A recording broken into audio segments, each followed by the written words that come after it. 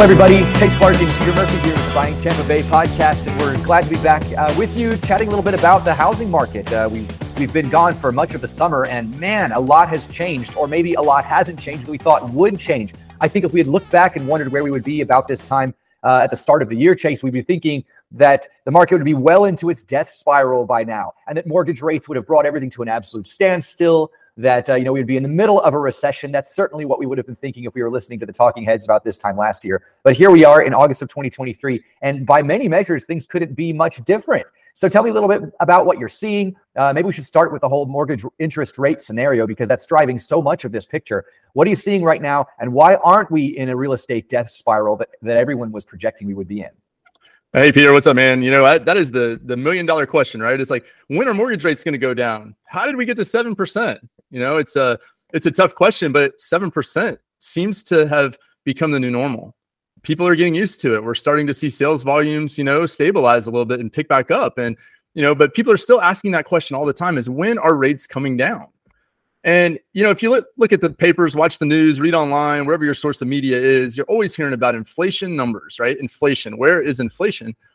Mortgage rates are typically, the 30-year fixed rate is tied to inflation. They're highly correlated, right? And so we know inflation has come way down off its peaks of 8 or 9%, but during that same period of time, rates have stayed high or continued to rise. And people are like, what's going on? As inflation goes down, rates should come down. And normally that's true.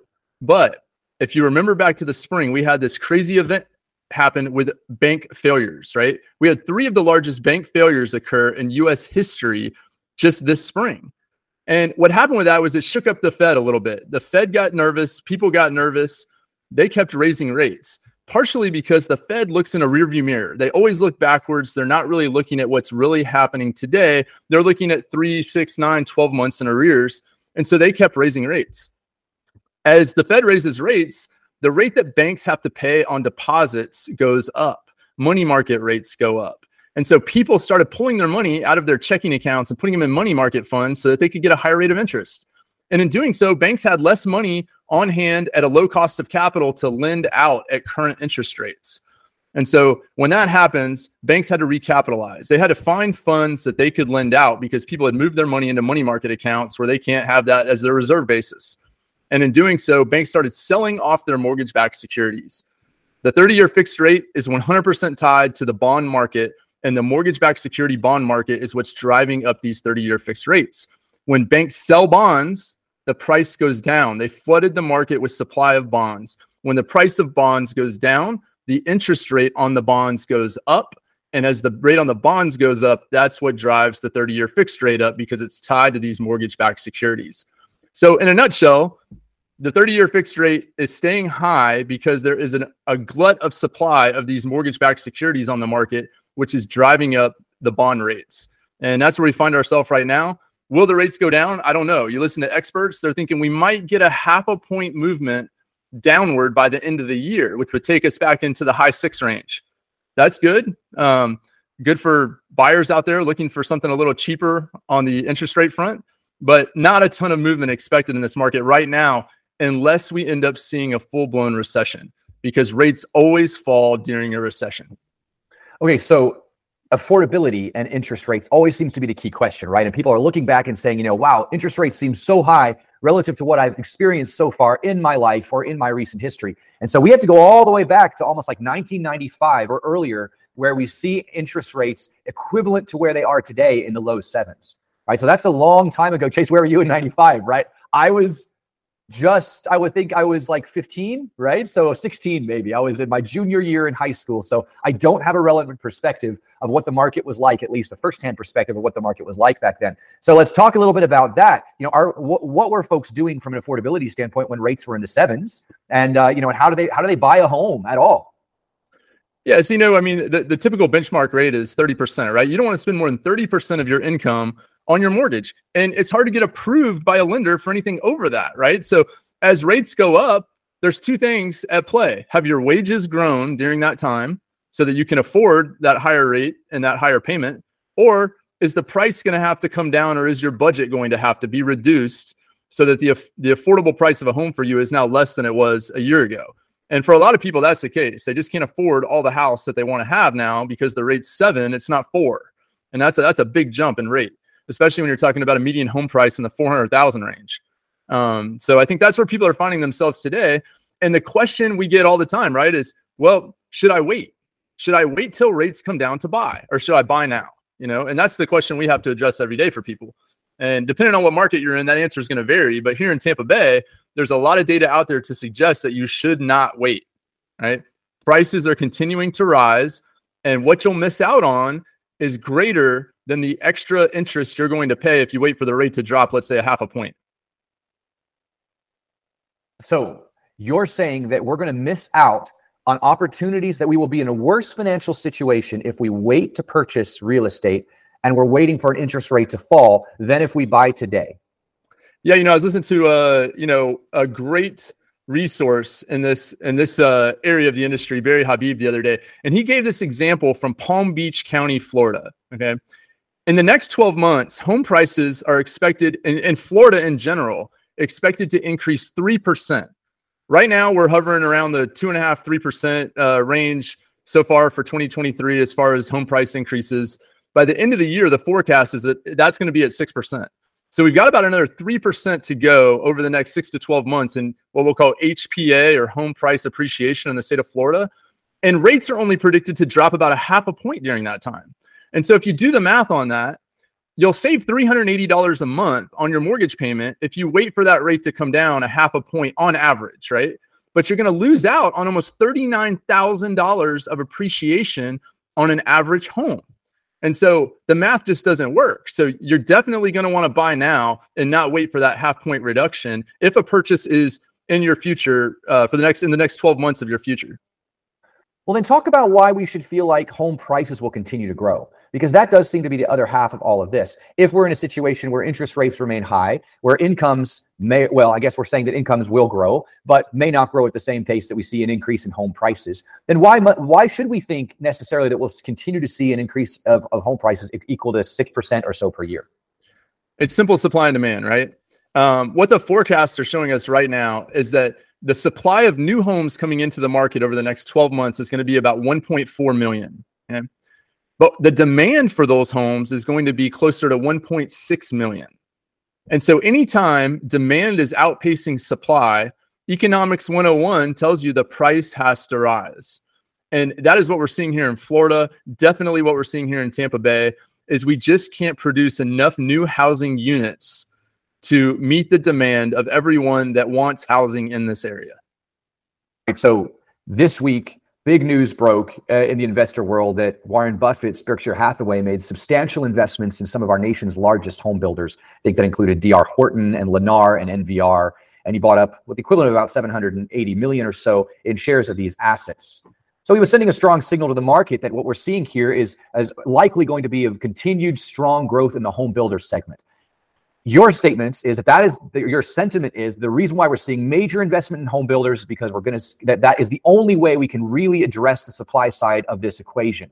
And that's what is causing home prices and demand really to be where it is right now. Insufficient supply. We can't make existing home product out of thin air. We can make new home product, and new home product is what is absolutely necessary to meet this strong demand for homes. Yeah, that's exactly right. And the process of building a new home doesn't happen overnight. These builders have to go out and acquire the land, get the entitlements, permit the houses, get the houses built, and then sell the homes to these people that want them. And that process can take at least 12 months. And so these forecasts for new home construction are pretty accurate because we know how many homes are going to get built in the next 12 months because they're already permitted today. And so we can easily look at active permits and figure out how much of that demand are we going to be able to meet over a 12-month time horizon. So we've heard for all year about the gray cloud hanging over the home builders. We saw home builder shares down at record lows earlier in the year. And now we have home builder shares moving in the exact opposite direction and buoyed largely by these major votes of confidence by big institutional investors like Berkshire. So tell me about that roller coaster. I mean, why is a market that is rational? I mean, if it's a year of inventory and we know a year ahead of time what demand will be like, why is it that like 8 months ago, we were trying to bury some of these home builders? Well, I think a couple of things are at play, right? When you're talking about large national publicly traded home builders, they have to look at the national dynamic and the national economy when they make decisions about how much they're going to build, where they're going to build, and do all that. And they've got shareholders they're responsible to, and ultimately their stock price is really what matters. And when there is the fear of a recession on the horizon, I think that gives some of these big builders a little bit of pause about, will those 1.6 million people really be there when the homes are finished? And will they be able to afford our homes? That's definitely part of the equation. And then I think the other part of the equation that we're still dealing with coming out of COVID are material costs and material supply chains.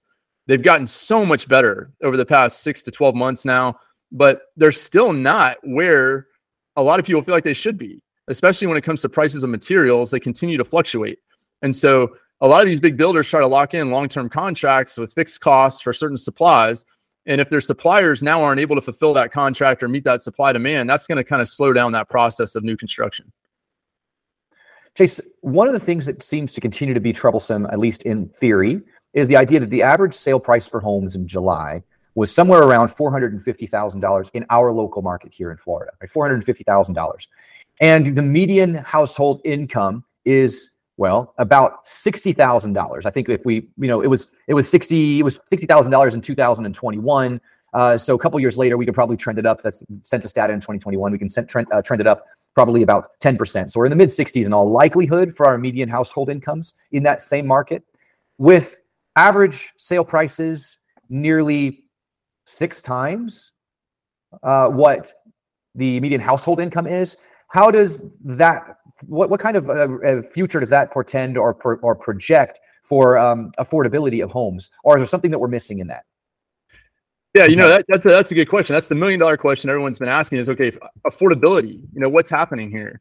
I mean, if you look at that $60,000 median household income, if you go out and buy a $450,000 house, and let's say you have $50,000 to put down, and so you're going to borrow $400,000 right now at 7%, you're going to spend half of your gross income on your mortgage payment. A lender won't allow that. So, I mean, you've got to have 2 incomes on average in a household to be able to afford, what's out there on the market to buy on average right now, $450,000 purchase price. And I think there's some things that play there, right? When we look in Tampa Bay, if your household income is $60,000 a year, you really can't afford to live here unless you've lived here for a long time. I was doing the math with some first-time home buyers the other day, and what I see is the threshold for being able to afford that $150,000 or $450,000 home is a gross household income of around $120,000 a year is what I see to be able to afford a new home and live in Tampa Bay in a comfortable but not extravagant way. A very modest living here in Tampa Bay right now is requiring that kind of household income. Right. So that's about twice the current average household income in our county, which is probably in Hillsborough County, it's somewhere around the mid 60,000s. That's a huge step up. So I think you have to conclude then that one of 2 things is happening. Either the buyers are well above the median household from a socioeconomic standpoint, or we have non-county and non-state residents purchasing these products, right? You have people who are not influenced by median household income statistics. That's not their economic reality, right? Which you could certainly make the case for if we look at our migration stats into the state. How much do you think it's out-of-state buyers, out-of-county buyers that are driving the demand for homes in our local area? So we have some data that's circulated around our office that about 30 to 35% of all home sales in 2022 were cash purchases in Florida.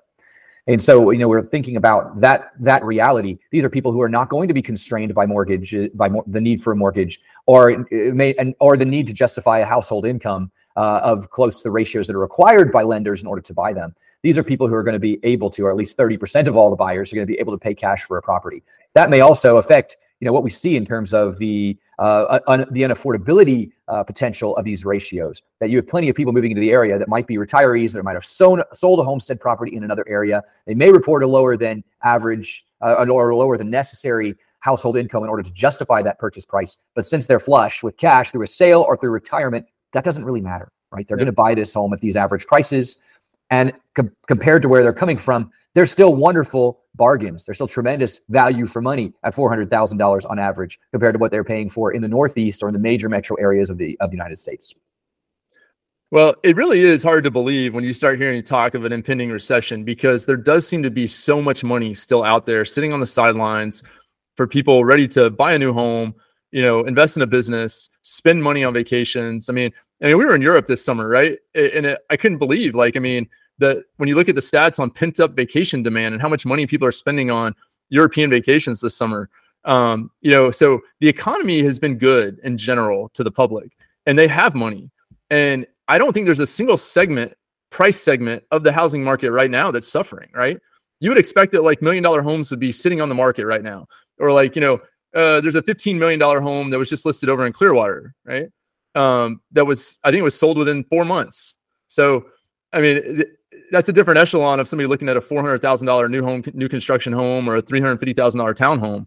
But all segments of the market seem to be doing okay.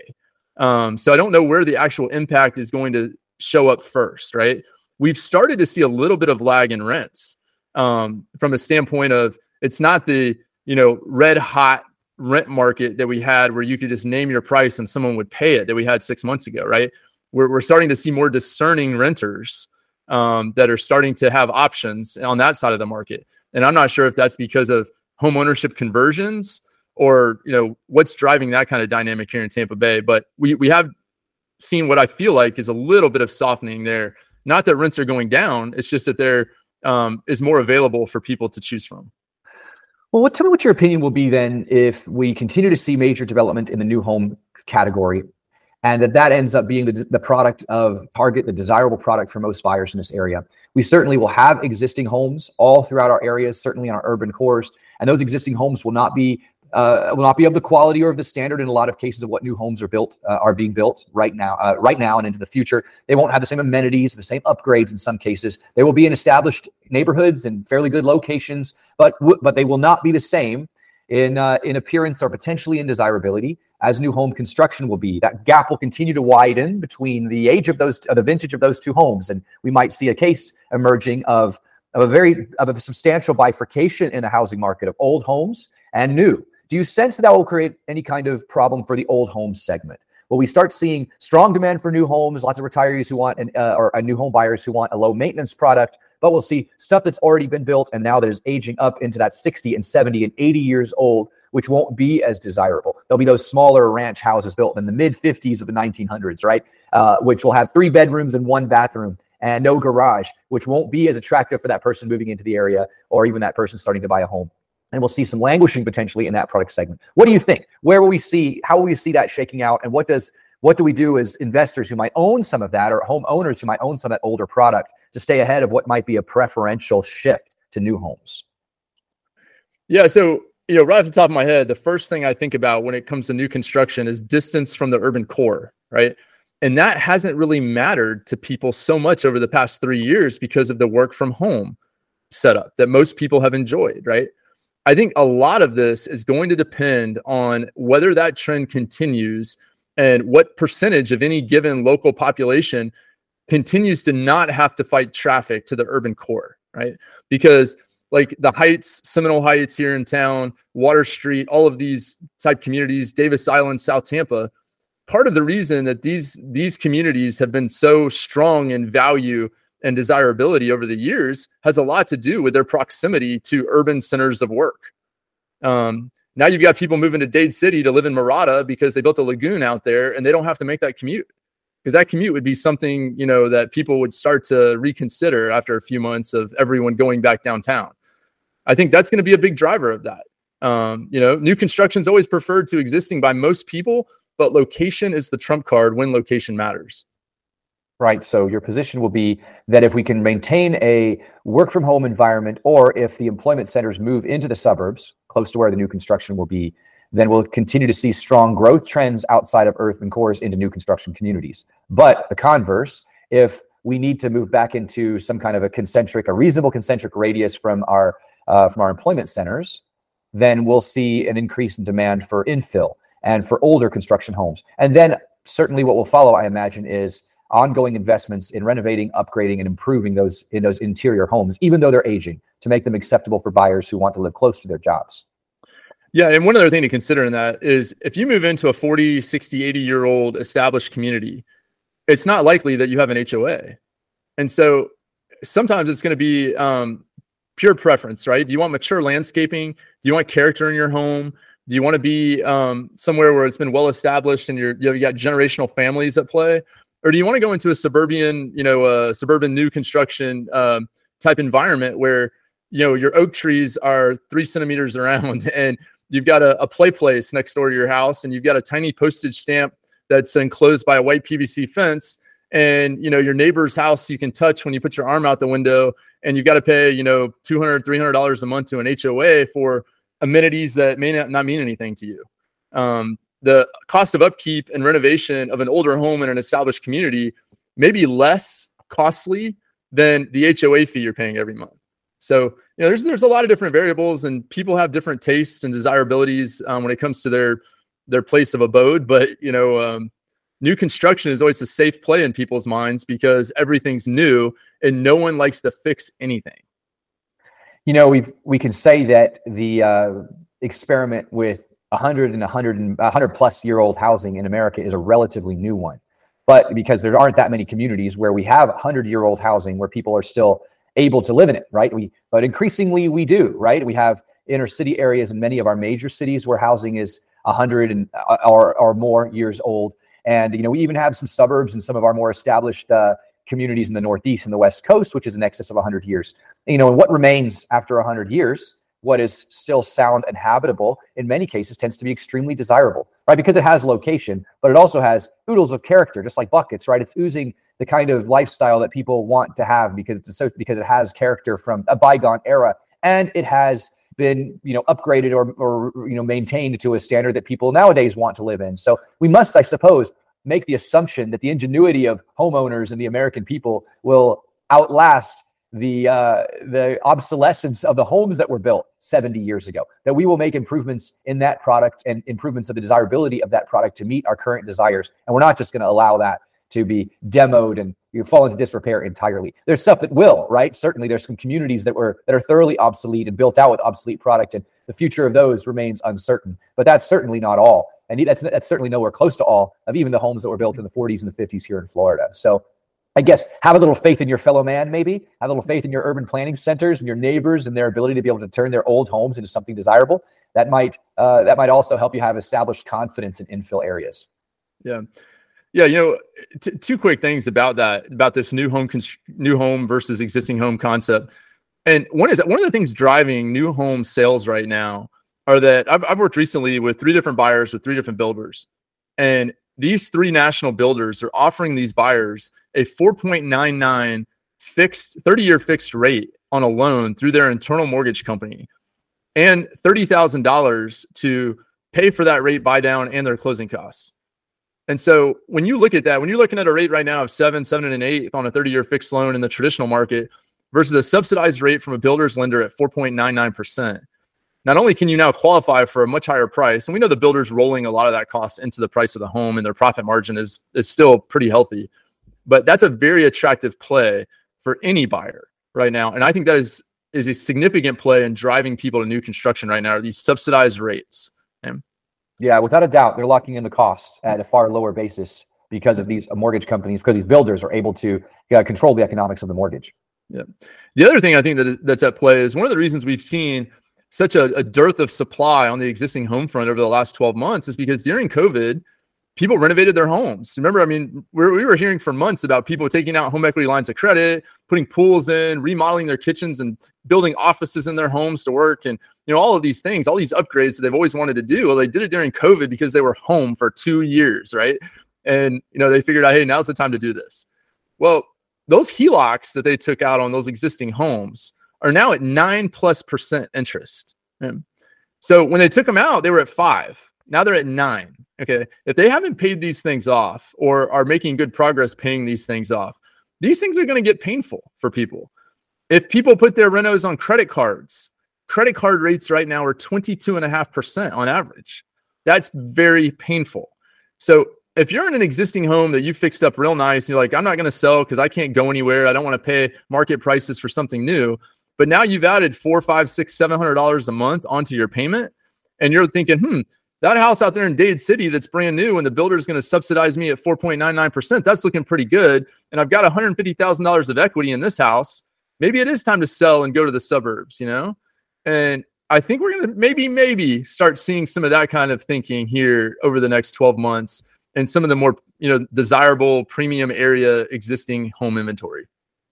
Well, without the fear of recession hanging over everyone's head the way it was 12 months ago, I certainly see and I certainly sense a resurgence in confidence all across the board, from folks who are interested in buying new construction to existing homeowners who are willing to take the shot now of selling and seeing what they can try to get on the market. The constrained inventory continues to be a strong driver of high prices here. And so we have not seen a fall off in home prices that would force people to have to stay in their homes, or necessarily to force them to sell right now to avoid the decline. So that can work both ways. But overall, confidence remains strong. And I think we're going to see increasingly people willing to take a risk on some of this. The risk doesn't look like it's that dangerous.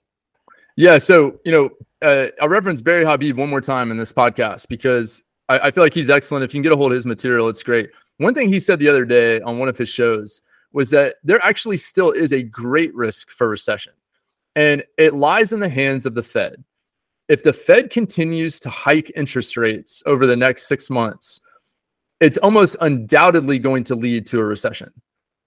Just based on the economic factors and math alone, it will cause a short-term recession. So it'll be interesting to see if the Fed is going to continue to hike those short-term interest rates and what impact that continues to have on the business environment, right? Because business lines of credit are at 9% now and they're going to 10. That's really painful for businesses that need working capital to operate. And so we'll see what kind of constraint that puts on the economy if we do see another 1 or 2 rate hikes like Jerome Powell is talking about doing over the next 6 months. Well, definitely a sobering thought and something to keep some of the maybe unbridled optimism in check. I'm glad we have both perspectives because you don't want runaway fear or runaway optimism to take over. That's when mistakes happen for sure. So interesting conversation today. Glad we're at this point in the year. We can start looking back at some of the projections for the start of the year and see that they didn't entirely pan out. We can start looking ahead to see how we might be able to reevaluate our projections for the future and make good decisions. But great stuff, Chase. And where can folks go to learn a little bit more about what we're talking about here? Yeah, check us out on homeprop.com. We've got a robust website there. We can help you with any of your needs in real estate, buy, sell transactions, investment properties, property management. Look us up, contact us, and let's see if we can help you on your way in your real estate ventures. Great stuff, Chase. Always good to talk to you. And until next time, see you out. See you later.